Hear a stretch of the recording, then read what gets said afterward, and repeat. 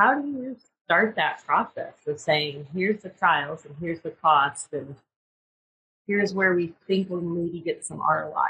Do you get the opportunity to sit in and think about that, or is that a different conversation? Every day. I mean, we have limited research resources. And so making sure that we are dedicating those resources to the highest priority studies and making sure there is a potential return over expense. I mean, we calculate the ROIs based on published data, what's already out there. So if product A says based on Iowa State's data showed 2 points in average daily gain improvement, I can calculate an ROI out of that.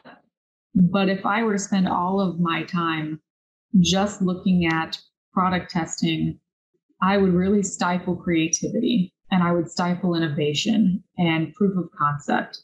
And so I don't think research should always be just based on ROI. In order to be innovative, to be changing processes and looking towards the future, sometimes, and I might get in trouble for this, sometimes you have to throw the cost of those things out the door to truly find innovation or game changers for the industry.